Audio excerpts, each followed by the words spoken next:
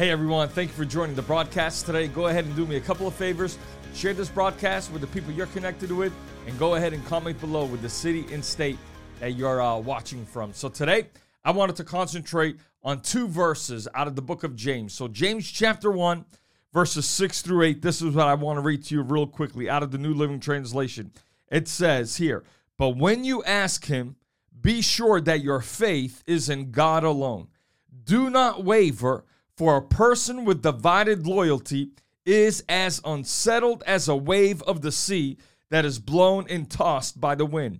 Such people should not expect to receive anything from the Lord. Their loyalty is divided between God and the world, and they are unstable in everything that they do." So today, I wanted to concentrate on that phrase, divided loyalties, because if there's one thing that I feel that lacks in the church or in the body of Christ, that would be loyalty. I've noticed that in the church, that there are many people that have this half in and half out mentality.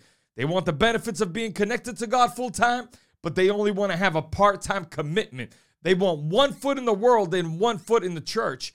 And the danger of having one foot in the world and one foot in the church is that this type of living will send you to hell just as much as 2 feet in the world will send you to hell. You see, when you allow your loyalty to be divided between God and the things of this world, eventually the things of this world will win out, because even though your spirit is willing, the Bible tells us that the flesh is weak. You see, a person with divided loyalties is like a leaf in the wind.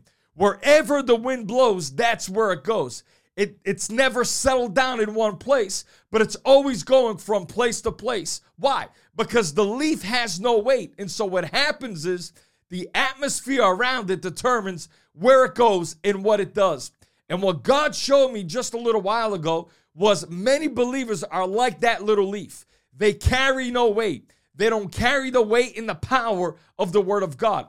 And because they carry no weight and they carry no power, the atmosphere controls them.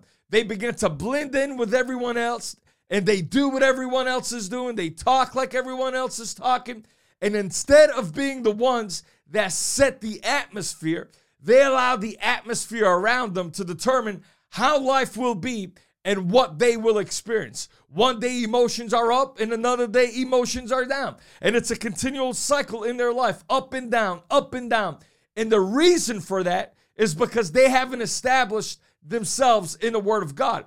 Because if they had established themselves in the Word of God, then they would not be tossed around like the waves of the sea. See, I like what the book of James says here in the New Living Translation. It says, a person with divided loyalties. Now, if we could be honest, there are many who claim to be in the body of Christ who have divided loyalties. And then they wonder why things never seem to be going their way.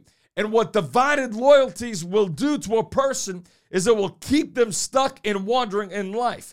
Divided loyalties will always keep you from receiving and experiencing God's best for your life. Divided loyalties will always keep you bound, insecure, and living defeated in life. But because the gospel is good news, my friend, I want to share with you that living defeated can become a thing of the past. And beginning today, you can walk in continual victory. There is a way, my friend, to come out of that bound, insecure, defeated way of living. And that is by you making up your mind that I'm going to give my full and undivided attention and my complete loyalty to God. Now, you may be watching this and you may say, well, Nate, that's hard.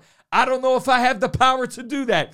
And if I could be honest with you, in our own strength, in your own strength, you don't have the power. But I believe God that if you will make the decision this day to make him number one, he will give you the strength and the power to follow through on your commitment.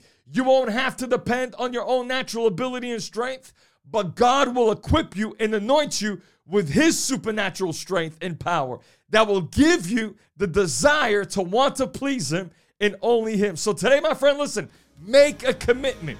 God, I will remain loyal to you, and everything else in life is secondary to your will and to your purpose for my life.